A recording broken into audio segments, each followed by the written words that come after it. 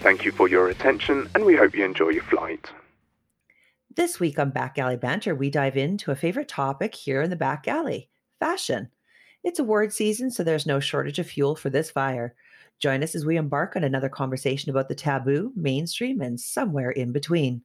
I'm Kat, and Maya and I are inviting you to sit back, relax, and enjoy the fashion show. Today's episode is presented by Clarks. Clark's story began almost 200 years ago when Cyrus and James Clark made a slipper from sheepskin. At the time, it was groundbreaking, a combination of invention and craftsmanship that remained at the heart of what Clark's does.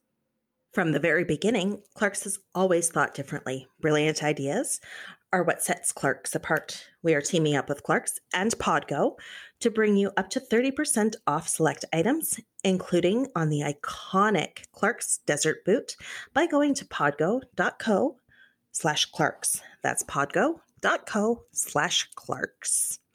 I find that sponsor fitting for this episode as we have a fashion-themed episode today. It is very fitting. Well, what I can say is for the sake of this episode specifically, we are going to refer to fashion as in clothing specifically, as opposed to fashion of, let's say, textiles or homewares or... Mm-hmm. So for argument's sake, we could say that not only is this clothing as in fashion, also predominantly female. Yes.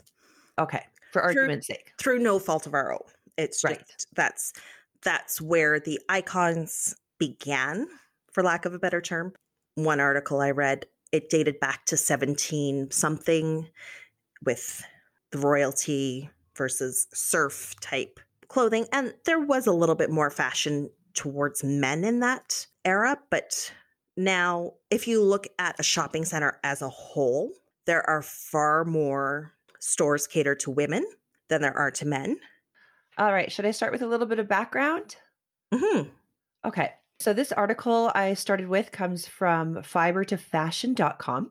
And it says, when did fashion start in history? The origin of fashion designing dates as far back as 1826. Charles Frederick Worth is believed to be the first fashion designer of the world from 1826 to 1895. Charles, who was earlier a draper, set up a fashion house in Paris. Arguably, fashion could be considered to have started when humans began wearing clothes. These clothes were typically made from plants, animal skin, and bones. However, in the Middle Ages, the clothes you wore told others a lot about your rank and status in society. Likewise, certain types of clothes define people by occupation and social status, much as it can do and does today.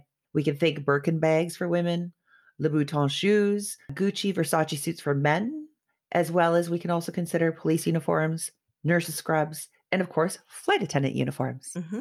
All right. So over time, clothing has become its own form of artistic expression. People began to design and or wear clothing that would set them apart from others. Fashion trends began moving at a dizzying speed in the 1960s as young people embraced cheaply made clothing to follow new trends and reject the sartorial traditions of older generations. Soon, fashion brands had to find ways to keep up with this increasing demand of affordable clothing, leading to massive textile mills opening across the developing world, which allowed the US and European companies to save millions of dollars by outsourcing their labor. Wondering if that's the beginning of sweatshops, child labor, perhaps? Mm-hmm. For fast fashion, technically H&M is the longest running of the fast fashion retailers, having opened in Sweden in 1947 and expanding to London in 1976, eventually reaching North America by 2000. Zara founder Amancio Ortega opened his first store in northern Spain in 1975, supposedly using the same principle that it follows today: make speed the driving force. When Zara came to New York at the beginning of 1990, the New York Times used the term fast fashion to describe the store's mission, declaring that it would only take 15 days for a garment to go from designer's brain to being sold on the racks. Considering the long path from spinning one's own yarn to globalized production, it seems amazing that we now live in an age where you can buy a garment on your phone just moments after it first walked down the runway. Of course, we must also acknowledge that there are major problems with our current fashion system, such as unjust labor practices and catastrophic amounts of waste. In an industry that's been focused on moving faster, it's time to consider slowing down, at least enough to be more mindful of the purchases that we make. Thankfully, that doesn't mean that we have to go back to making our own clothes from scratch anytime soon. And that is also contributed from fashionista.com. I did see something long before we even settled on this topic that said how much, from an environmental standpoint, how much fast fashion actually contributes to pollution and excess waste and that sort of thing. And it really made an argument for more of that consignment style shopping, which you are seeing more and more of. But it's harder to do when people are buying fast fashion. And fast fashion is that H&M, and where you wear the article 2, maybe 3 times and it's falling apart. Yes. Or, I mean, yes, it's convenient if you just need it for one evening, but what are you doing with it then? Is it just going in the trash, or is it being used to play dress up for your kids? Or 9 times out of 10, it's going into the trash can. And this is interesting as the way that society and our belief system with fashion has existed. Back in the 80s, my go-to shop was Le Chateau, which I jokingly always called Le Crapeau because it was fast fashion. It was fast fashion. And I used to refer to it as disposable fashion. In saying disposable fashion, that's horrible because it's like, yeah, you're going to wear it and then get rid of it, as opposed to these classic and quality items and garments that you would pay extra money for. Of course, in maturity and age and social awareness, I have become more aware and cognizant, of course, of quality items that are going to last a lot longer and look a lot better, to be honest. And this is another thing about fashion is I'm a curvy girl. I don't fit in a traditional size 14. And this is something that frustrates me about the fashion industry. It's vanity sizing. So a 14 from Banana compared to a 14 from even the Gap, which is the same umbrella parent company, is different than a 14 at Old Navy. All the same company. Right. It makes no sense. That's what I hate about shopping. It's the exact same with Kiddo. That she could be a certain size in one store and then another size in another store. And then I have to take into account if I'm buying from, let's say, a store, that her stuff is going to shrink regardless if I wash it in cold and hang it to dry or not. Especially with kiddos, because kiddos with fast fashion, she is growing so fast. There are clothes that still have tags on them. Thank goodness I have a family that has a plethora of children that I can give to her cousins. And I don't feel like it's just going to waste, or we end up donating it, of course, to women in need. What do you think about us talking about generally, I don't want to say spitballing, but throwing at the wall all different types of fashions and trends? Do you remember acid wash jeans? Yes, probably did. I don't recall. Do you remember the Akita lock jeans? Yes, I do. Was that the 80s or the 90s? I was in school, so that would have been early 90s. Okay. Never owned a pair. No, I didn't either. They were way out of my... So my church that I went to growing up, every fall and every winter, or excuse me, every fall and every spring would have a clothing bank. So all of the clothing donations would come into the church for about 3 weeks before we had the event. And it was everything from coats and you name it, it was there. That's where a lot of my clothing came from when I was in middle school. Were they quality items that you felt comfortable wearing at that age? I didn't care what I wore at that age. My insecurities didn't begin until after I left, because you don't know what you don't know, right? So when you're in a very controlled environment, you have nothing to be insecure about. It wasn't until I went into a bigger environment, it wasn't until I was in university that all of that stuff came to fruition. Because when you're encased in the trauma, you don't know that you're encased in the trauma, if that makes sense. Okay. You're existing, and it doesn't, and it's not until you are free from that prison of belief that you start to go, oh, this wasn't normal, and that sort of thing. So that's where a lot of that began. So it wasn't until my first year of university that I really started feeling super insecure. And super insecure in regard to, are you talking in regard to fashion, My first year of university was the worst. That's when I started questioning how smart I was, how, like, was I enough? And, but that's kind of when stuff started getting more intense with my sister and my brothers and that sort of thing. So there was a lot going on, and I was still bearing the brunt of a lot of it. And my own wounds were starting to heal because I was out of that environment. So no, at the time I don't know if it was quality or not, probably not, but I didn't care. I just wore whatever was comfortable. And I mean, it was the 90s. We didn't really have fashion icons.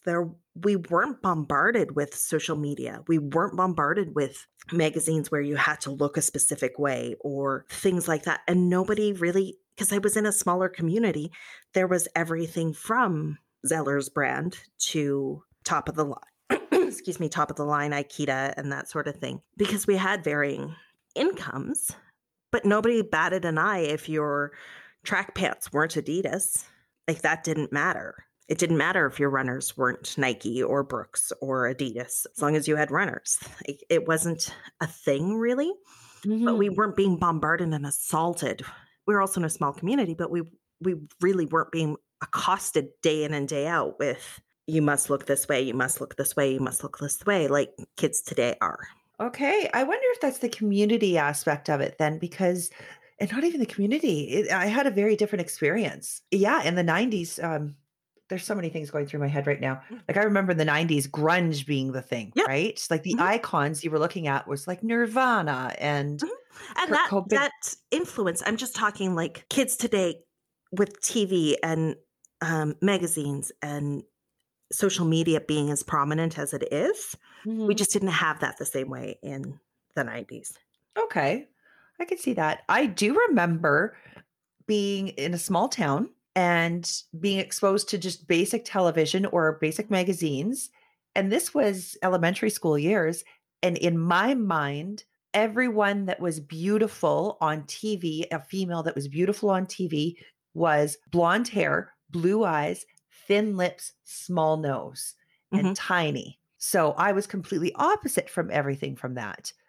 I have big lips, dark hair, brown eyes, and I was tall even at that time. So to me, that was already that influence when I was in elementary school.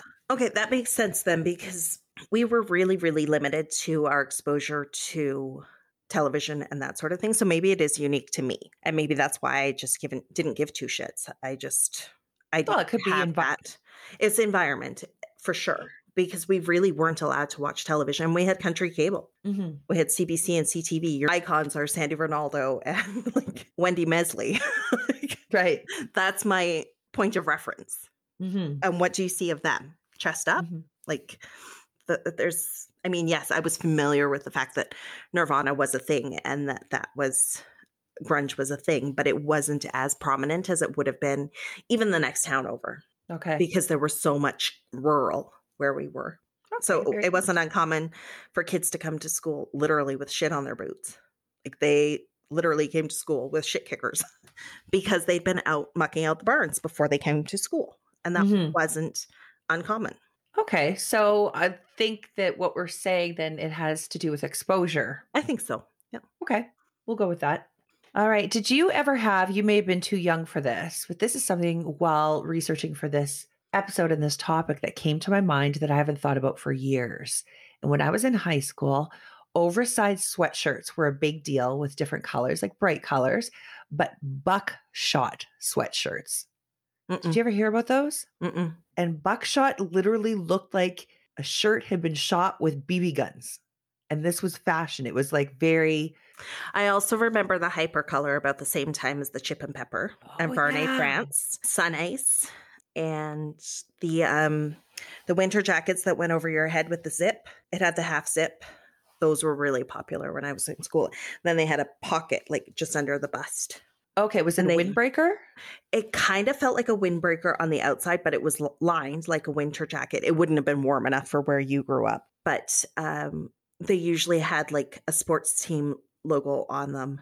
My grandparents at the time lived in Michigan, so I had this thing that I had to have a Michigan Wolverines one, and I would look for it all the time. But the one I remember seeing the most was Georgetown Hoyas, There was the Michigan Wolverines. So they were in those logos. That's right. But I'm talking early middle school. So 6th grade, 7th grade, 8th grade, I think. It's when those were really, really popular. This is a trip down memory lane. Mm-hmm. Okay, so there was the grunge era. There was preppy as well before grunge. Think Carlton Banks. Yeah, so the pop collars, the polo shirts, the pop collars, the pleated jeans in the front. Mm-hmm.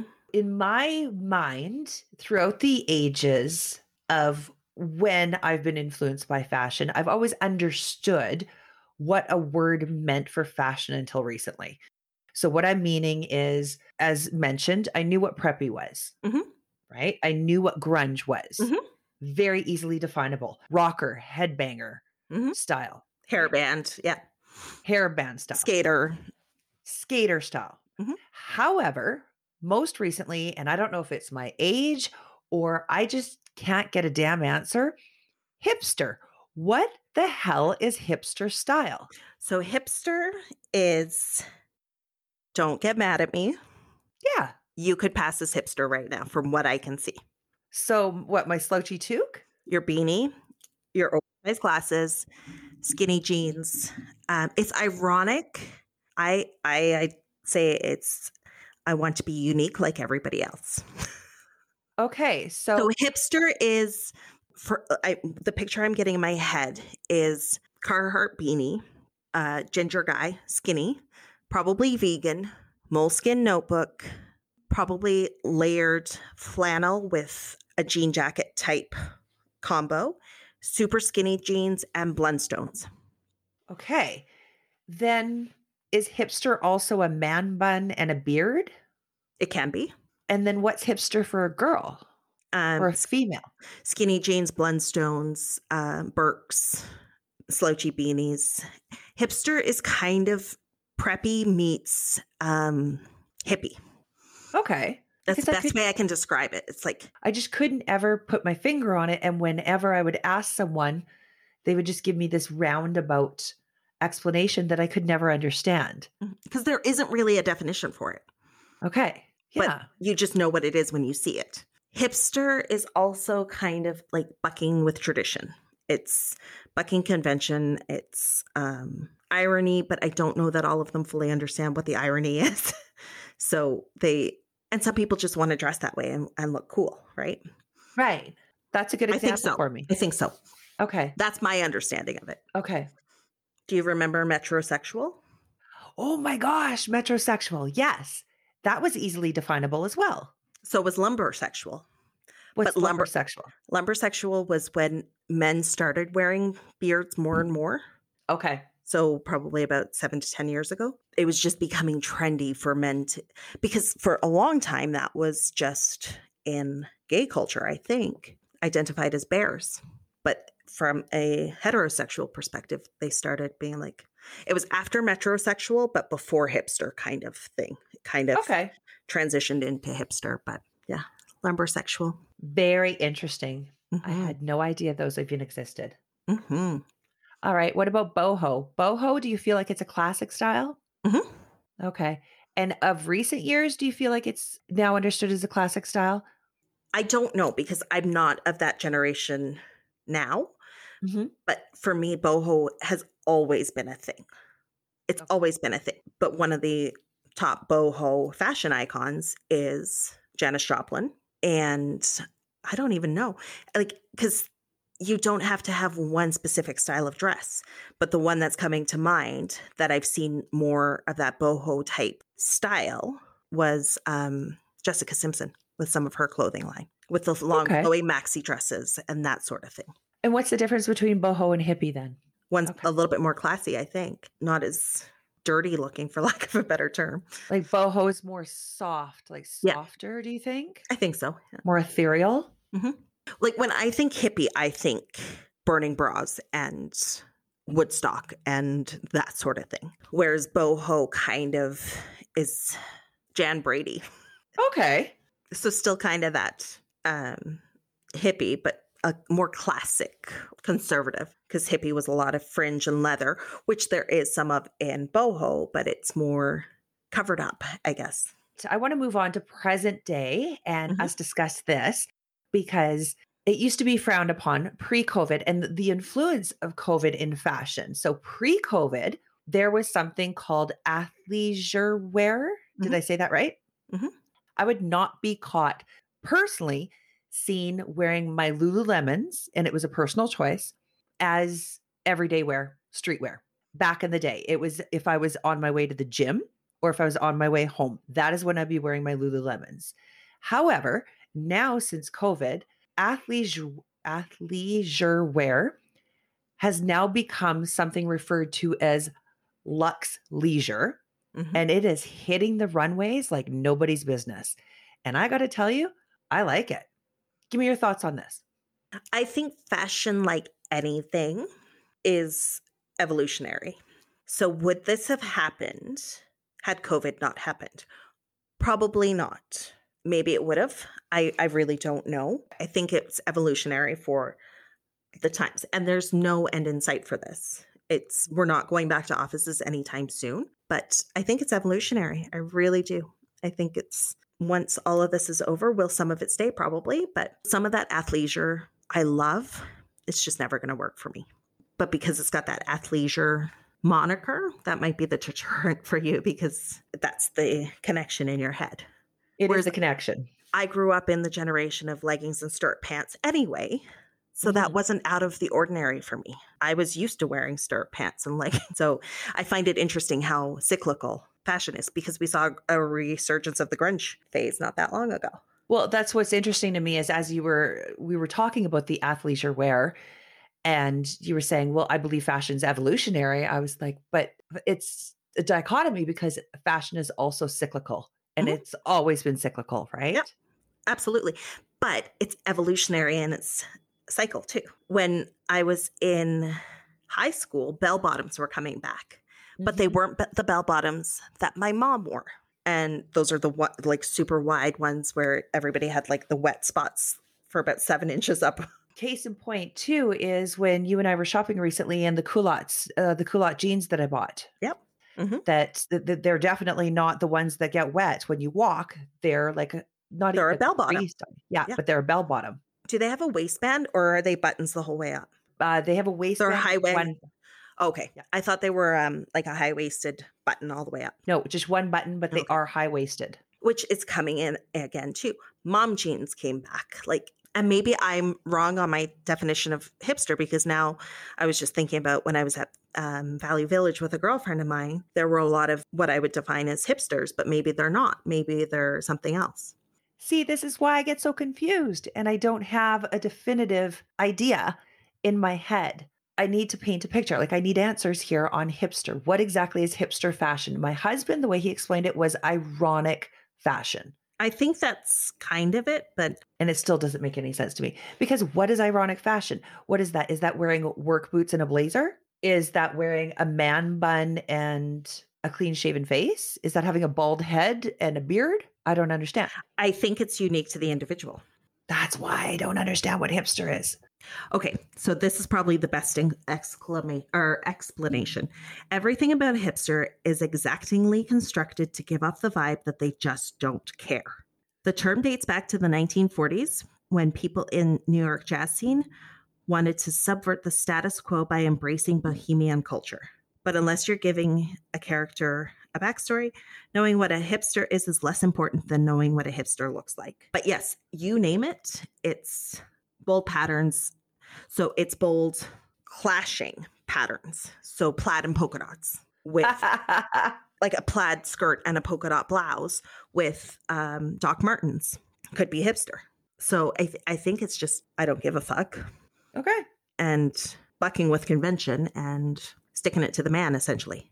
But not a slob, like I don't give a fuck. Some of it is slovenly. Some people do look slovenly. But yeah, I'm with you. But we grew up in a different generation too.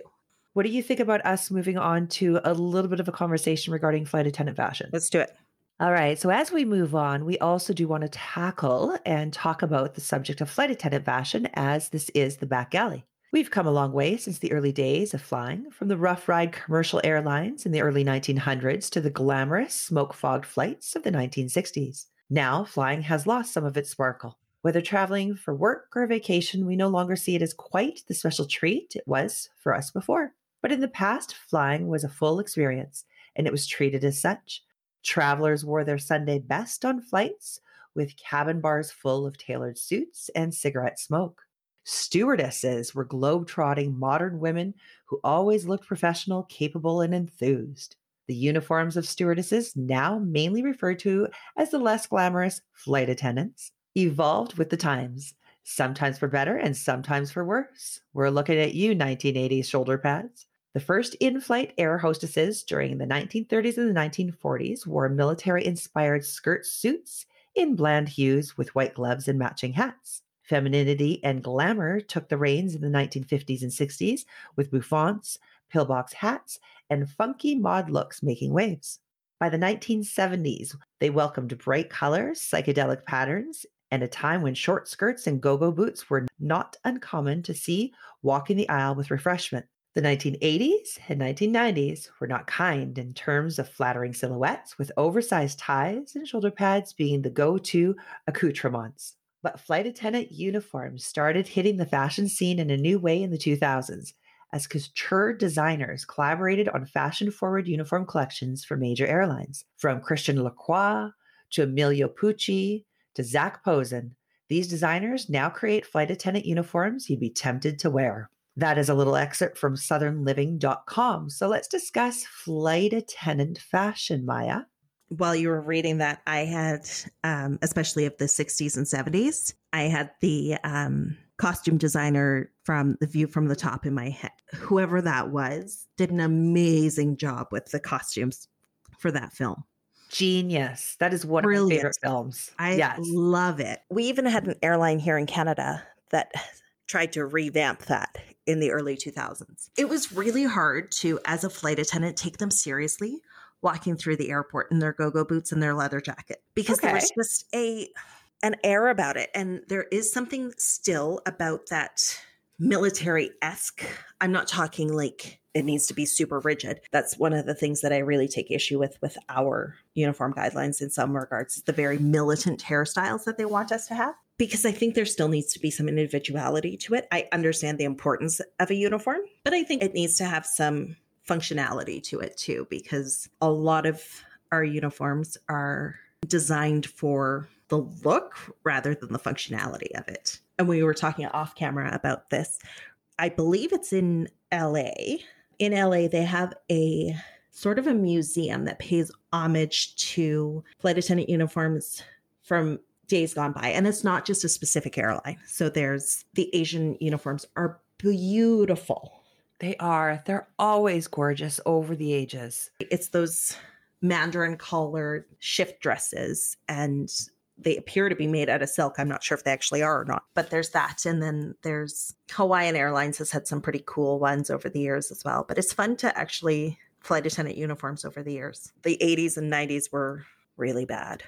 They were not kind to flight attendants. Mm-mm. But I do have to say, the last time that my family and I flew with Delta, their safety demonstration is actually on video because they all have the really big seat back screens. And the safety demonstration actually features their uniforms throughout history. Oh, I love it.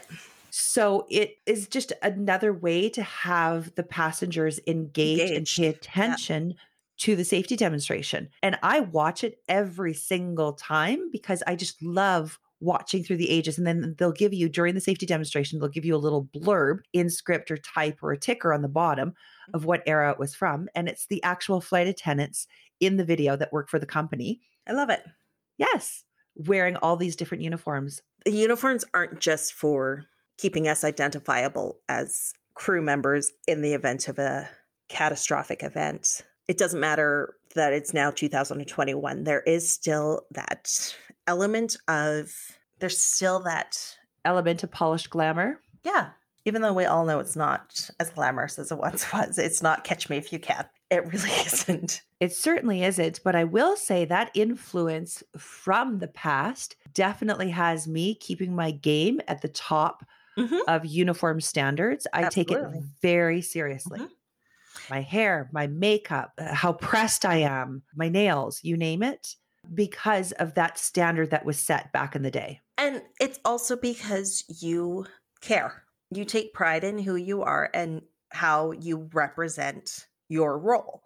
And that's what I was talking about with this airline here in Canada, that they looked like they were going to the club to dance in cages at the end of their shift. It was really hard to take them seriously. I know that was their company issued uniform, but some of it looked slovenly. But I've seen flight attendants from our own company that have looked quite slovenly too. Mm-hmm. And if you can show up to work looking like that, can I trust you to have my back when fit hits the shan?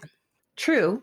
Have you seen throughout the ages, when I was doing this research, I cannot remember the company, and I believe it was in the late 60s, early 70s, and they had space hats. I think I've recalled something along those lines. Yes. They had space hats and space boots. I kid you not, I'm going to send you a photo of it. I think I have seen something along those lines. Yeah.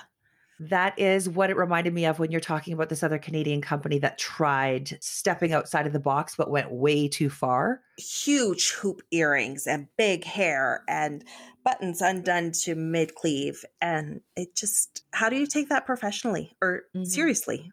You look like you should be working in a nightclub, not saving somebody's ass. That's right. Could I take moon boots more seriously? I don't know, depending on how it was worn. But I mean, there are airlines out there that have had denim shirts and shorts as part of their uniforms. Yes, that's true. And then on the other side of the coin as well, there is an airline in our country as well that has, I always admire them, and they still wear the pillbox hat, and they still wear the modest but knee-high boots. But their skirts are knee length. And they always look polished and very clean. But yes, they have amazing uniforms. They do. They also have very strict, I think they're all monitored at the beginning of their shifts as well. Yeah, I believe that they have to get the rundown from either their cabin commander or somebody in their crew room or something. But yeah, I believe it's all signed off on. It's noticeable though, because I always admire them every time we pass by them in an airport. I always just sort of go, yes, it can be done right. And their hairstyles are always very polished and beautiful. You need to get going because you have to pick kiddo up. I want to go shopping now with somebody else funding it, of course. That would be a perfect world and a perfect situation. Wouldn't it? Especially for a furloughed flight attendant. We do thank you again for joining us week after week. You can find Back Alley Banter on Apple Podcasts, iHeartRadio, Spotify, and officially now on Amazon Music or wherever you choose to get your podcasts. Catch up with us on Instagram at Back Alley Banter. We're also on Facebook and Twitter as well. You can also reach out to us on the internet at backalleybanter.com. We do thank you for sharing your day with us. We wouldn't be in our seats if you weren't in yours. We do know that you have choices in podcasts out there, and we're sure glad you chose ours. Goodbyes are not forever. Goodbyes are not the end. It simply means I'll miss you until we meet again. Be kind. Be safe. Until we meet again. Fashionista. Thank you for your attention, and we hope to welcome you on board in the near future.